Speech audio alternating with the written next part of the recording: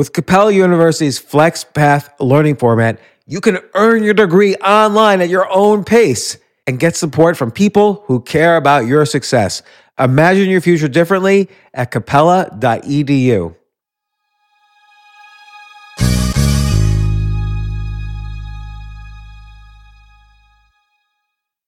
With the Wells Fargo Active Cash Credit Card, you can earn unlimited 2% cash rewards on purchases you want and purchases you need. That means you earn 2% cash rewards on what you want, like season tickets to watch your favorite team, and 2% cash rewards on what you need, like paying for parking. That's the beauty of the Active Cash Credit Card. It's ready when you are, with unlimited 2% cash rewards. The Wells Fargo Active Cash Credit Card. That's real life ready. Terms apply. Learn more at wellsfargo.com/activecash. This isn't your average business podcast, and he's not your average host. This is the James Altucher Show on the Choose Yourself Network. Today on the James Altucher Show. You have a beautiful sense of nostalgia and the meaning we can derive from it to learn about our present circumstances. And I think this comes out in a lot of your songs and your lyrics. I wonder if you've ever felt that way about yourself, that you transform nostalgia into music and art somehow. Well, thank you. I don't really know what I'm doing. I only do what interests me. I only write songs and make melodies that I want to hear back. I'm not trying to do anything for anybody else. I'm doing it for me. So when you were beginning your career, what were your instincts?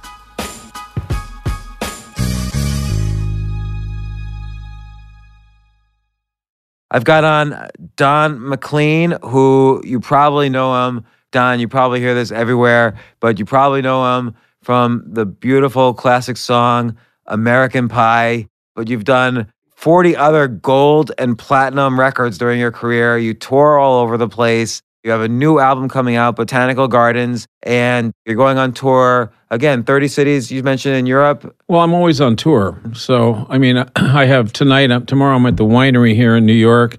And then I got two more shows, one in New Hampshire and one down in Virginia. And then I go on tour to England. And that's when the tour starts. It'll be like 2 months. And it'll be in England and Ireland, Scotland, and then with 2 nights in Tel Aviv at the end in June.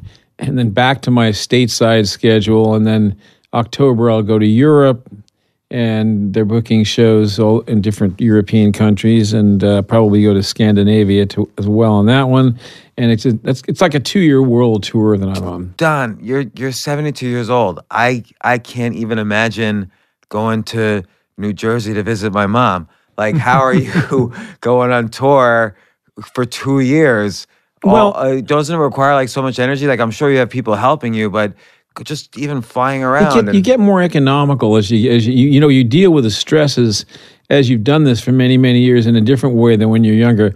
You know, if I had to think about this stuff when I was 30, I'd be nervous. But now I don't, because I just take it like one day at a time, like the alcoholics say.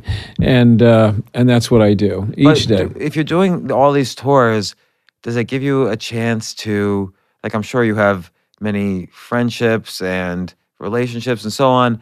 Does it give you a chance to keep your friendships and relationships going? This is an odd question, I know. I don't have a lot of friendships and relationships. I have my kids. I have my band. I've got other people that I know. But, I'm not really good at, But lately, I got to say, with the phone and texting and stuff, I keep in touch with people probably more than I ever have. I can send them some funny thing. I told you I was looking at Sid Caesar. And like I sent my son a funny Sid Caesar routine that I hadn't seen before. I want to get back to the Sid Caesar thing because it reminds me of aspects of your entire career. Really absurd. But before the podcast started, you told me a great story. You were in the Troubadour in 1972, and a young man came to show off his banjo to you. Just tell me that story again. Yeah, well, Steve Martin turned up at my 1972 before he was anybody. In my doorstep, and he was had the banjo, and I think he wanted to play some banjo for me or something, or he, knew I played a different kind of banjo that he plays Scruggs style. I played a kind of folk style banjo. So I guess he wanted to talk banjo, and I think we did a little bit of that, but I mean, a guy like him, I don't like magicians. They're scary. You know, if you get around them, he started as a magician. I know you're going to lose your watch, or they're going to take something from you. I mean, it's scary. You know, so I mean, who are those two guys? Gillette, Penn and yeah. Teller. Oh man, I mean those guys. I wouldn't want to be within a country mile of either of those guys. Penn Gillette's been on the podcast. He's a good guy. Amazing. So talented. So did you when you saw Steve Martin, he played the banjo for you? Did you say to yourself, this guy, there's something about him. He's got star quality. Like, did you notice anything special? No, I didn't notice anything. I just remember seeing him, and later on, I think I might have seen a routine. You know, the funny thing is, in those days, I saw Dick Cavett at the Bitter End doing his stand-up routine. He wasn't even in television. He was a writer, and he was doing stand-up. I saw Richard Pryor being mentored by this guy who used to do this Sullivan impression, and I can't think of his name right now. Dick Gregory? Or no, he was I can't remember. He had glasses, really thick glasses, and he would do this. I was always on Sullivan doing Sullivan. Maybe his name will come to me as we go along, but he was working with Richard Pryor on his act. Do you remember any of the advice he gave Richard Pryor? No, but and then we're going to get into music, but I'm just curious. I was a kid. I didn't know anything about working on your act. All I know was I was trying to get the audience to bring me back for an encore, you know. But these guys were they were doing it scientifically, you know. They were working on the lines and, you know. Steve, who's the guy? Frank Gorshin? No, it wasn't Gorshin. No, he was a one-note guy. He just did. So I'll remember him. I mentioned him in another interview and I forgot him already. No, not Boyd Meter. That was Kennedy. All right. So I'll remember him. So again, you've done 40 gold and platinum records. I think almost everybody. Well, that's all over the world. See, I've had 3 number 1 records worldwide, like in every country of the world. So in all those countries, give me gold and platinum records. So that's how that number gets there. So, but by far, the American Pie album, 1971, you had American Pie and also the beautiful song, Vincent. Everyone, if you just hear the first, bye American Pie, everyone knows that phrase. They were really big. And then I had a third album where I put a song out called Dreidel, which did pretty well, top 20. It wasn't really a hit, but it got a lot of airplay. Then I put out an album called Playing Favorites, and it did nothing. But it had a song called The Mountains of Mourne, and that went to number 1 in England and Ireland. So that was a different, number 1 that I had that didn't do it anywhere else. And I suppose it bled over into Australia too, because there's a lot of English and Irish people there. And then I had a time when I was out of it for a while and made a couple more records. Then I made an album with Larry Butler, 2 albums, and I had Castles in the Air back on the charts in 81, and I had Crying, which was number 1. Now, in this whole period, what was your worst selling album? Prime Time. I think it was my worst selling album. It was an album I did for Clive Davis, and I use the song now all the time. And it's a song about America as a game show, which is happening. So I sort of knew this was going to happen 40 years ago, and now it's happening. So I've dusted that song off, and I do it in the show, and it's a rock and roll song. And interestingly enough, 2 of the songs from that record, a song called The Wrong Thing to Do and a song called When a Good Thing Goes Bad, were both used by the very successful rapper Drake several years ago for a song called Do It Wrong. I think you're even listed as a writer on that song, right? I am a writer on that song. I actually own a lot of that song now. So thank you, Drake. And so that album, served some purpose to somebody.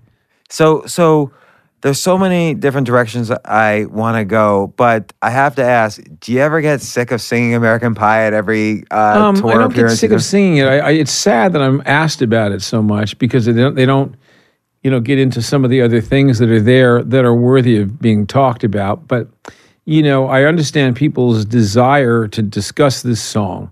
So I don't get in a snit over it or anything. I just try to please people and tell them something new that I can't imagine how I do it, but I often do find something new to say. Well, I mean, it's such a iconic song. It's about Yeah. It's about the transformation of. I mean, I'll say what I think it's about. I'm telling you, it's about the transformation of music and America between 1959 and 1969. Really, It really is. Those are only metaphors forever. I mean, it's not really located in that time period, specifically. It is and it isn't. In other words, it'll always apply to the direction that we're headed in. And I'm understanding about this stuff because when I met Johnny Cash, I asked him why he always wore black. So, we tend to ask these questions. What did Johnny Cash say to that? He sang me a song about all the questions people ask him. Just on the fly, he came up with a song like that?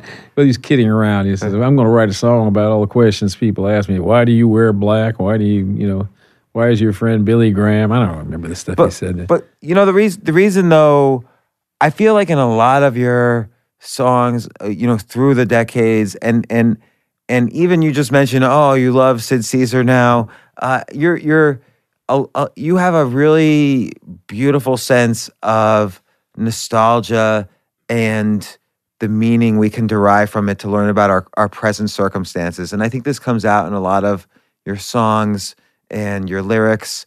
And I wonder if you've ever felt that way about yourself, that you transform nostalgia into music and art somehow. Well, thank you. That's a good remark, and I appreciate it. I don't really know what I'm doing, but I do try to. First of all, I try to sing about an idea that hasn't been sung about before. Secondly, I try to make a song that's unique, that I've never heard before. The melody is different, this lyric style is different, and all of that surrounds the different idea, the different notion, or complicated notion that I might have, or a very simple notion. So Wonderful Baby is not like Vincent, or Vincent is not like Castles in the Air. And they're all completely different. But yet they're me because I only have a certain limit. I have a limit to what I do. I don't do disco and I don't do, glam rock and I don't do all these things that are, that require long stretches of music. I'm very simple. It's all pretty much 3 chords. Except for the old stuff. I like old-fashioned popular music. I like rock and roll from the 50s, and I like folk music. And a lot of the rock and roll and folk music are very connected because they're close to the farm. All those guys were farm boys, every one of them, and they all sang in a folk blues kind of style. Do you feel there's a more authenticity to that? Like when their lyrics are kind of coming from... It's just all I understand. I mean, I don't really know how to play the chords, and I'm not interested in this other stuff. I only do what interests me. I only write songs about things and make melodies and write songs that I want to hear back. I'm not trying to do anything for anybody else. I'm doing it for me. I wanted to write a song about George Reeves, so I wrote Superman's Ghost. Why? I don't know, but nobody wrote about him. I thought he had an interesting... curious American story, and so I wrote about him. So it's, you said kind of almost 2 conflicting things in that you want to write about ideas that have never been written about before, and make the music around it using maybe a style or technique that's never been used before, and at the same time you say you like the same basic chords. You're very simple. So, that's why I'm an artist, because I can figure out how to use things, simple things, and make them into what I want. It's very specific, so it's not like anybody else. That's why I'm known. That's why I have my reputation, because I can do this. I don't know how I do it. If I could write a book, about it, I would, but I couldn't. Because I tell people I get things in on my radio. I'll go for a long time and won't write anything. And then something will come in on my radio. I'll sit up, start writing it down and sing it into a tape recorder. And it's a song. And, it took a long... I think the first thing that most songwriters, good songwriters, would tell you is that you have to know a lot of other people's songs. Good songs. And I happen to choose that particular area and those particular eras because that is what interests me. I know thousands of songs in those, in those type of musical styles. I think a comment that's been made about you several times by many of the greats has been that you have this incredible music memory that you do. I do. I don't know how that happened. I can't remember my name sometimes or where I played or anything, but I have a musical memory that is, and I like it. I like trying to remember somebody that did something, and I like show business in general. I like the things that go on and the creativity in the movies and television and comedy. And like I said, and I love YouTube. The last few years, I really had I'm glued to the telephone, I was always looking for one thing to the next, and wanting to learn about these people I always liked, but now I can actually find out more about them. Because, for years I liked Buddy Holly, but I couldn't find out a damn thing about him.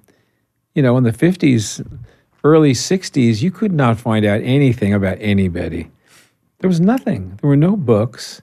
All you had was a record album. You could look at the back of that, and you saw the same thing over and over and over. So how do you think at a very early age, you blasted into musical space, like you became great pretty quickly. How do you think, like now people have the benefit of, they can listen to 1,000 YouTube songs and start learning the guitar. You picked up a guitar and suddenly you were touring with the Weavers. And concentration is the most important thing.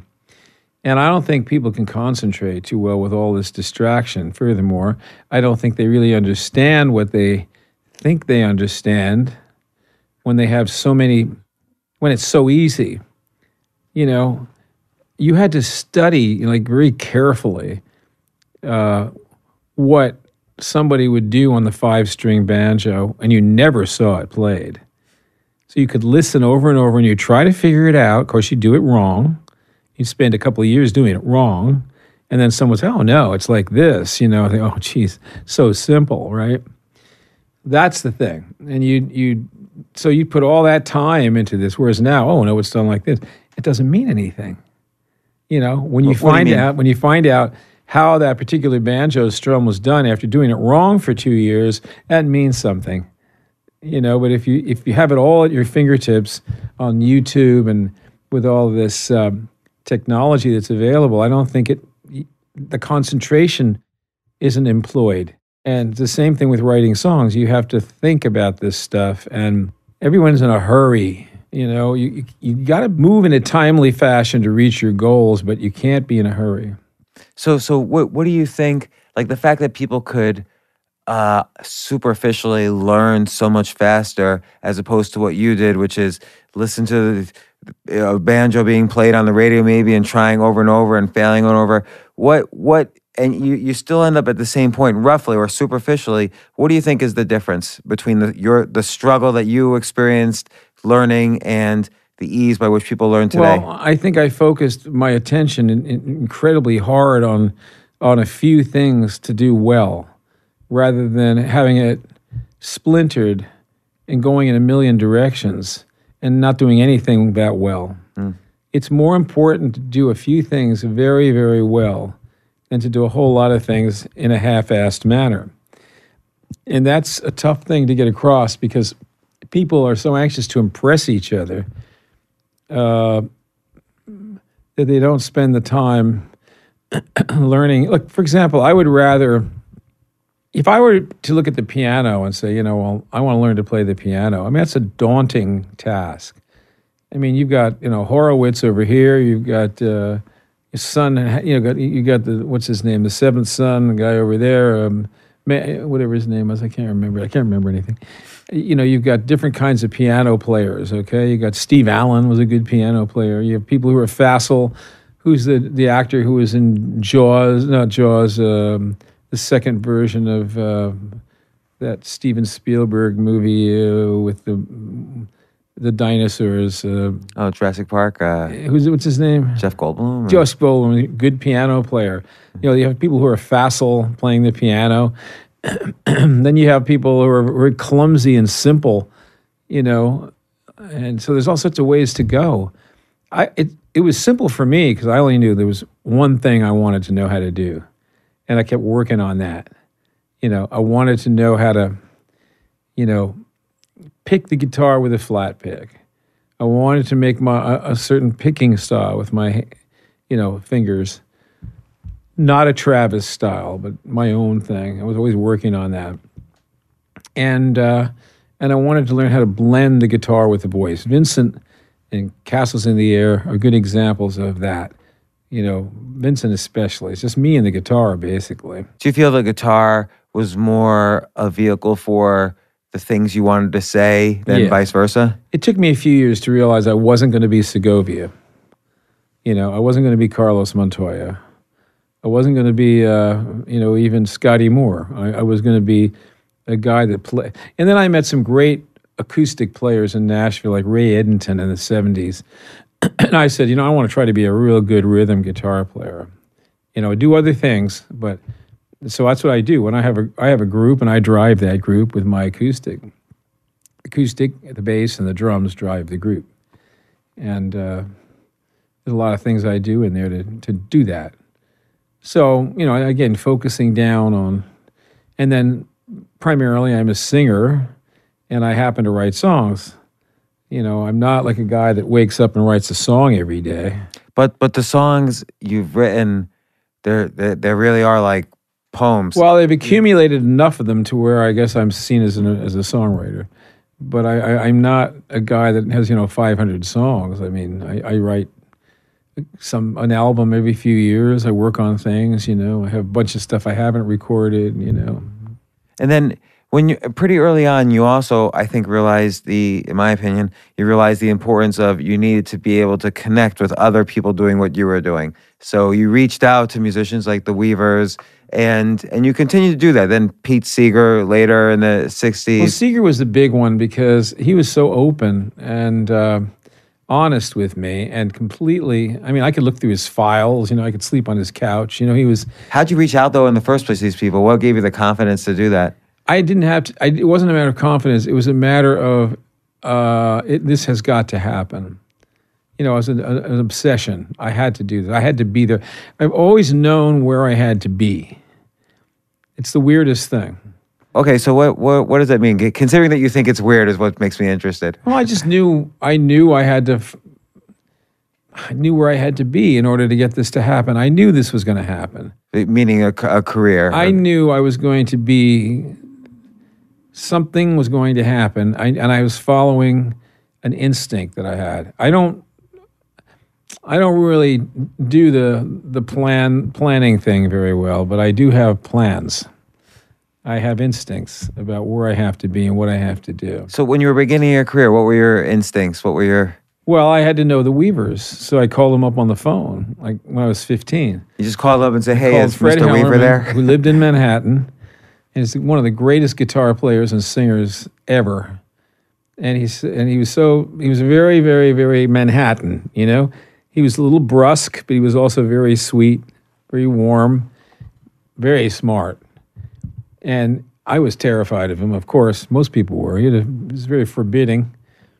He became very warm and loved me. I didn't call too much, but every month or two I'd call him on the phone. And he'd say, oh, yes, how are you, Don? What would you talk to him about?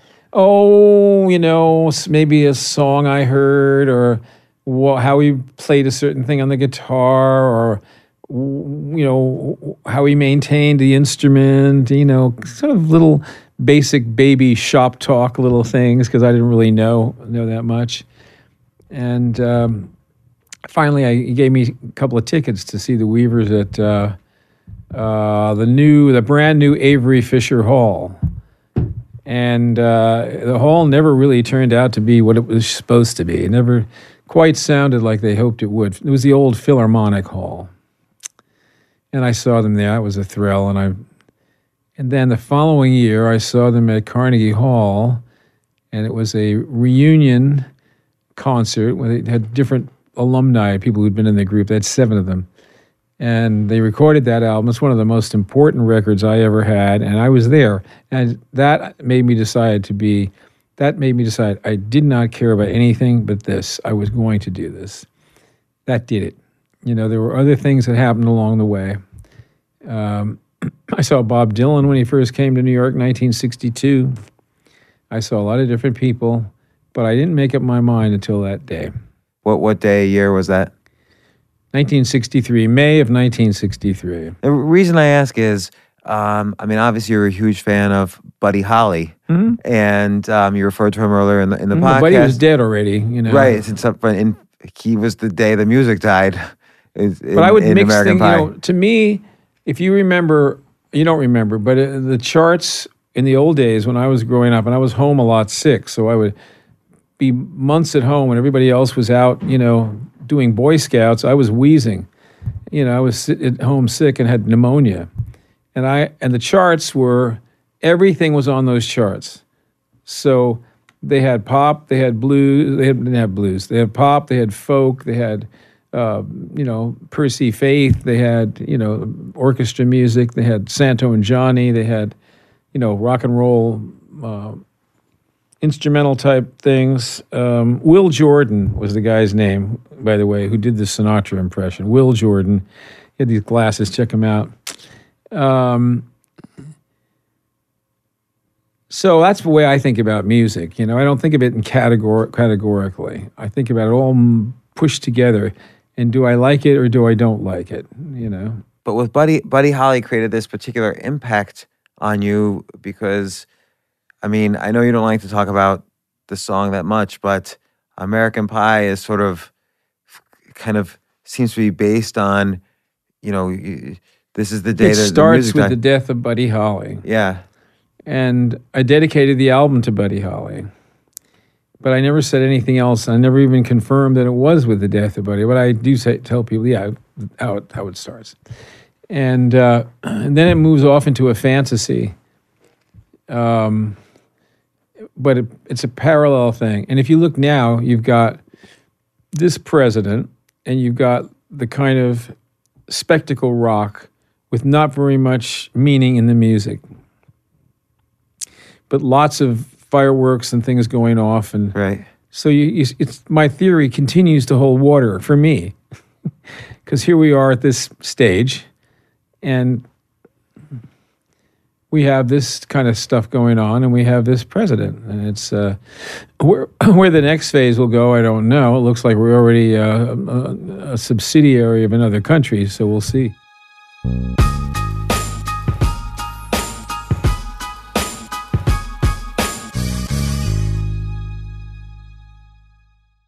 Yes, it's totally true.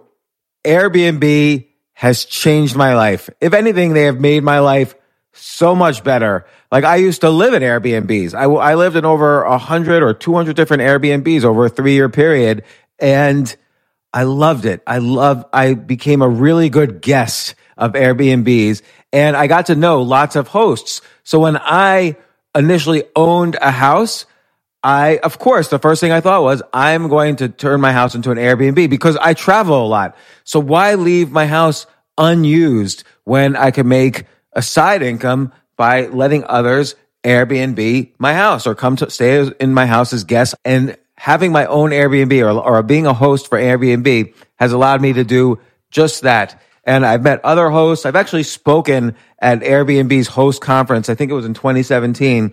I met so many just nice hosts. It's a great community. And I love, turning my own home into an Airbnb. Like, I'm traveling to Austin next month. My home's going to be an Airbnb while I'm away, and I'll stay in an Airbnb. I'd rather stay in like a 3-story house Airbnb than in one tiny hotel room in the middle of Austin during South by Southwest. So listen, while you're away, your home could be an Airbnb. Many people host on Airbnb, but there are people who are just letting their house sit empty, who've never thought about it or didn't realize their space could be an Airbnb. Hosting can easily fit into your lifestyle and is a great way to earn some extra money. So if you have a home, but you're not always at home, then you have an Airbnb. Your home might be worth more than you think. Find out how much at airbnb.com/host.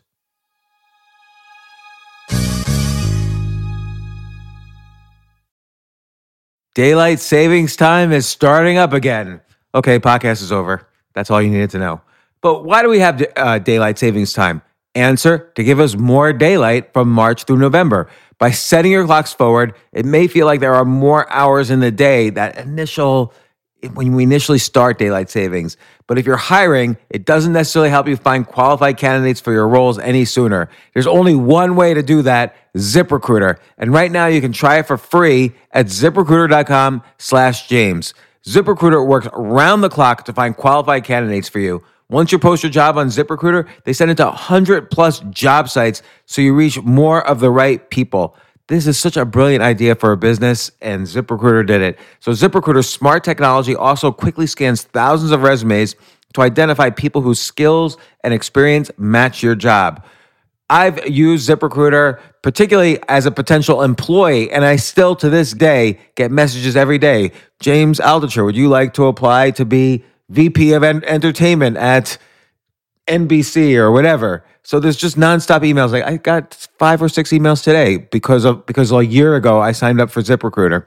So spring forward with a new hiring partner, ZipRecruiter, and find top talent sooner. See why 4 out of 5 employers who post on ZipRecruiter get a quality candidate within the first day.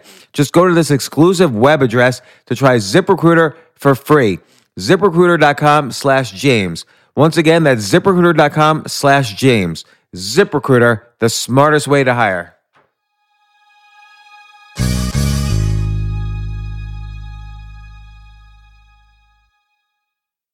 Hey, listen, men's health is important. Men act all cocky and like they don't need anything. But the reality is, as you get older, there's some things you need. And it often feels like we're too busy to take care of our health problems. Like, I'd rather do anything than go to the doctor or the dentist or the pharmacy or whatever. But now you don't have to waste your time if you use Hims.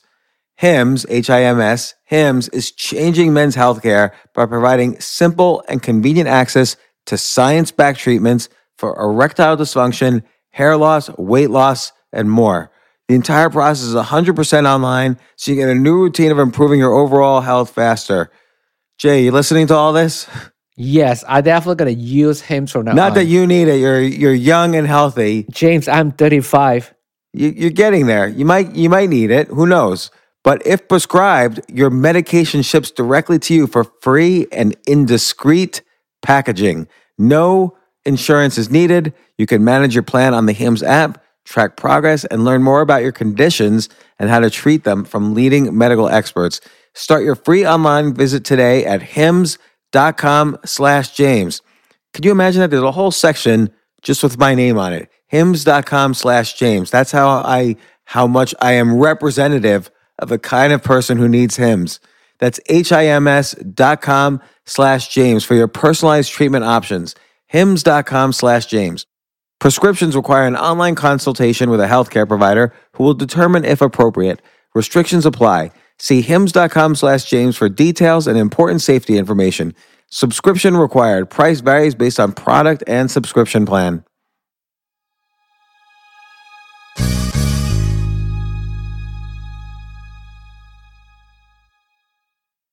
It's interesting to me, and it's not just for music, but it seems true in books, television, like almost movies, many forms of art. You take a song like American Pie or Vincent; these were iconic songs that are going to live forever. Like 100 years from now, people are still going to be thinking about and singing the song American Pie. And do you ever feel that for some reason, it's just not that era is over where somebody can make a song or a work of art that's going to last forever? Because of the lack of concentration. Do you think that's true, though? I think it is, and I think it's because of they can't concentrate. They can't concentrate because there's too much, as Mick Jagger says, useless information. There's Satisfaction is one of the great songs because it's useless information is wasting our time instead of focusing on ideas and making something that matters, to you, your own sandcastle, your own little mud pie, whatever. So how would you, like, if you were, I know you say you don't really, you just tune into the radio and things come, but that that's also because of decades and decades of experience and sitting down and doing the work. But if someone's young today and they're listening to this and they want to say, how do I cancel out the noise? How do I build that concentration? How do I learn to tune into the ideas that are important to me so that I could then express them in a unique way? You can't cancel the noise out. You have to learn to concentrate with the world as it is, because there was other noises back, in times past that needed to be canceled out. So you can't change the world. You have to find a way to focus your mind and your energies on concepts that interest you. Like higher concepts than today's headlines. Oh, there's a lot of stuff in the headlines, but you have to be able to figure out how to turn it around and get a hold of it. And that's where the art comes in. I can't tell someone how to do that. You've got to figure out someone to take, for example, a song that Seeger used to sing. It's the title of an album called As Long as the Grass Shall Grow. Now, that's a beautiful idea because the grass, will always come through the cement and come through the tar, and it'll always grow. And no matter how much stuff you put on it and how big the cities are and everything else. So that's the idea, is coming up with something that's powerful metaphorically or symbolically. And, Bob Dylan would write protest songs, and the times they are changed. But he also wrote The Lonesome Death of Hattie Carroll, and talk about a racist killing. And so you would use that. You have to know how to find the right way to get a hold of an idea without being pedantic about it and just making it obvious. Do you think the world is too pedantic in the sense that everyone just shouts their opinions at each other? Poetry is not dead, but it's on life supports. I mean, there's not a lot of poetry in the world. There's not a lot. You look at the people now who have made their fortunes, for the most part, in the tech world, is they don't really. They more care about having their homes and buildings and restaurants look like their office. They never want to leave the office. They never want to leave that stainless steel, gray, anodized area that they love so well. And so they take over great old hotels like the Bel Air Hotel, and they gut every room and turn it into that, which they did. And do you think then to kind of experience and express unique ideas, you have to kind of go out there and figure out different ways to get out of the noise or experience different noises? I'll tell you one thing, is technology is moving so fast. And it's moving so fast that I think it's really tough to get a handle on everything. We knew what our audience wanted, and things were not changing that much. We still had telephones, we still had TV. Telephone was still, you had phone booths. It was still newspapers. So, the audience was still within a sort of place. Now it's every time there's a new iPhone, it's a new world almost. And that's happening every year, every 6 months. So you're saying it's hard to pin down what an audience is going to want. It's hard to get a handle on. I think it's really tough to find out, for people to know who they are in this world, to really be sure of who they are and what they're here for and what they want to do. They have to work for Mr. Big, to do that. And you might not have an answer for this, but what would you suggest someone who's listening to this and saying, you know what, he's right, I want to start to figure out who I am so I can express myself. Well, the fun part about it is if you want to write songs and you want to be a musician, start from like before 1980 and go way back and start listening to wonderful music by wonderful artists that you need to discover. Put the good stuff in your head and the good stuff will come out. And read poetry. I used to carry around Shakespeare's sonnets, and I wasn't much of a, I would read different books of poetry, but not, like my son does. I mean, he's an expert. He's almost like a scholar But I always carried those sonnets with me. I also carried, it's funny, when I met Pete Seeger, he had just written the lyrics, not the lyrics, but the melody to Turn, Turn, Turn. And I told him a few years later, I said, when you wrote that song, I was carrying the words to Ecclesiastes in my guitar case. I had plans to write a song using those lyrics. And he just beat me to it. Well, it's interesting because take the Bible as an example. That's obviously a work of literature that's withstood the test of time. It's still around, people reading it every day, 2,000 years later. Songs written 40 years ago still are, like American Pie, are still around 47 years later. Do you think there will ever be a time again when something written now is going to survive more than even 10 years later? Well, I don't think the big bands are coming back. I don't think there's going to be another Beatles. I don't think there's going to be another Elvis. I don't think there's going to be a lot of things that have come before. I didn't quite know this, but a friend of mine, Joel Dorn, who was a great record producer, says, the bands are not coming back. A lot of things go and they don't come back. And it could be that what we call songs, are not coming back, because there's something else that people want that is a form of musical entertainment. And therefore, we who know, but the thing is that YouTube and the internet provide you with a wide open landscape to learn about all this other stuff. And, again, the more you put in your head that's beautiful, the more what you come out with is going to be powerful and beautiful. But again, part of it is, like you were mentioning when you were learning, there was this struggle of just figuring out for 2 years and you're doing it wrong each, pick of the guitar. And also when you had developed your first album, it was rejected by 72 record labels. A lot of it is also learning to deal with this kind of rejection and difficulty and struggle. Well, the other part is you've got to score early. I mean, you got to make it by the time you're 25 or you're not making it. You got to make it today. Young. You mean anytime? Mm-hmm. Because you have to have that young audience. Those young people out there want a hero that they can love and hold on to, and that's the time. They're the ones buying the records and spending the money on this stuff. They're the ones looking for someone that represents them. Older people don't need that stuff. Way older people really don't need that stuff. But Don, you're depressing me. I'm 50 years old, and you mentioned to me before the podcast started when you were 50, you thought about, taking a break, giving up for a while. What was going through your head? Well, I thought 50 was old. Now I don't think so.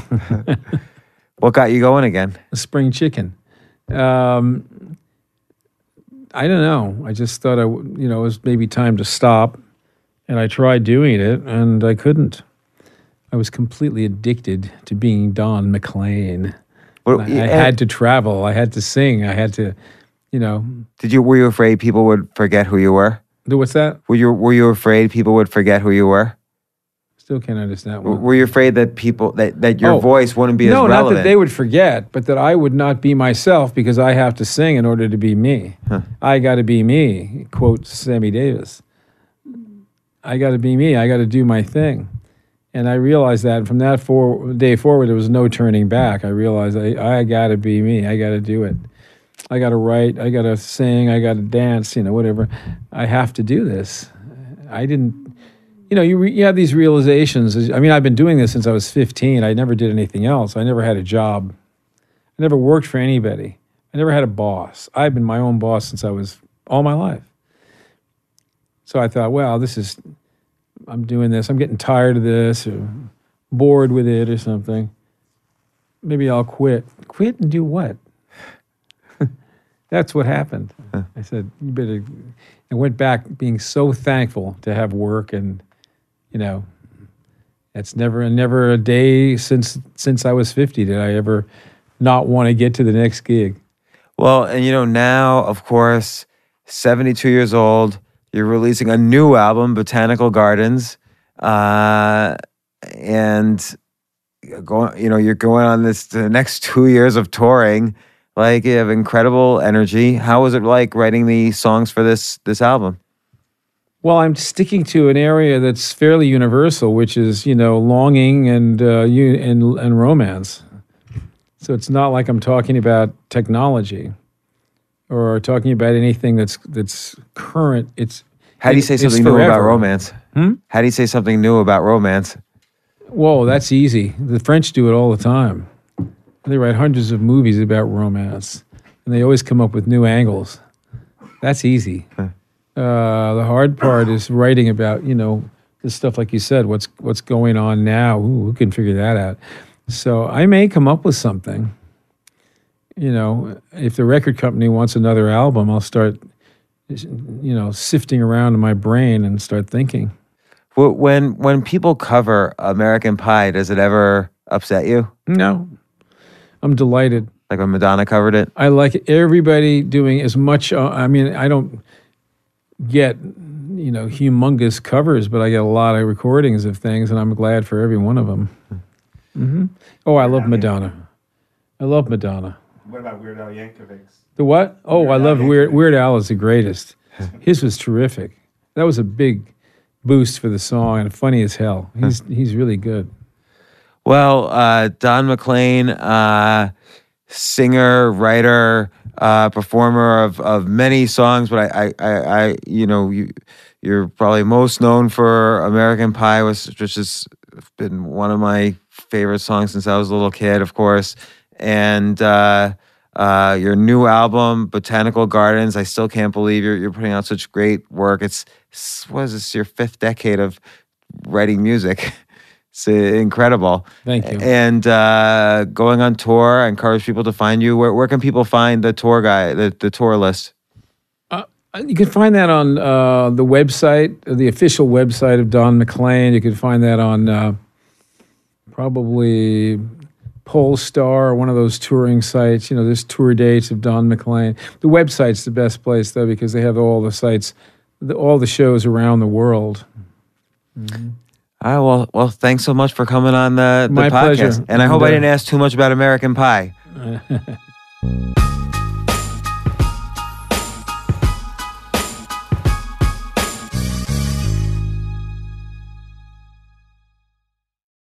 Want the same expert advice you get from the pros in the store while shopping online at DiscountTire.com? Meet Treadwell, your personal online tire guide that matches you with the perfect tire for your vehicle. Get your best match in 1 minute or less with Treadwell by Discount Tire.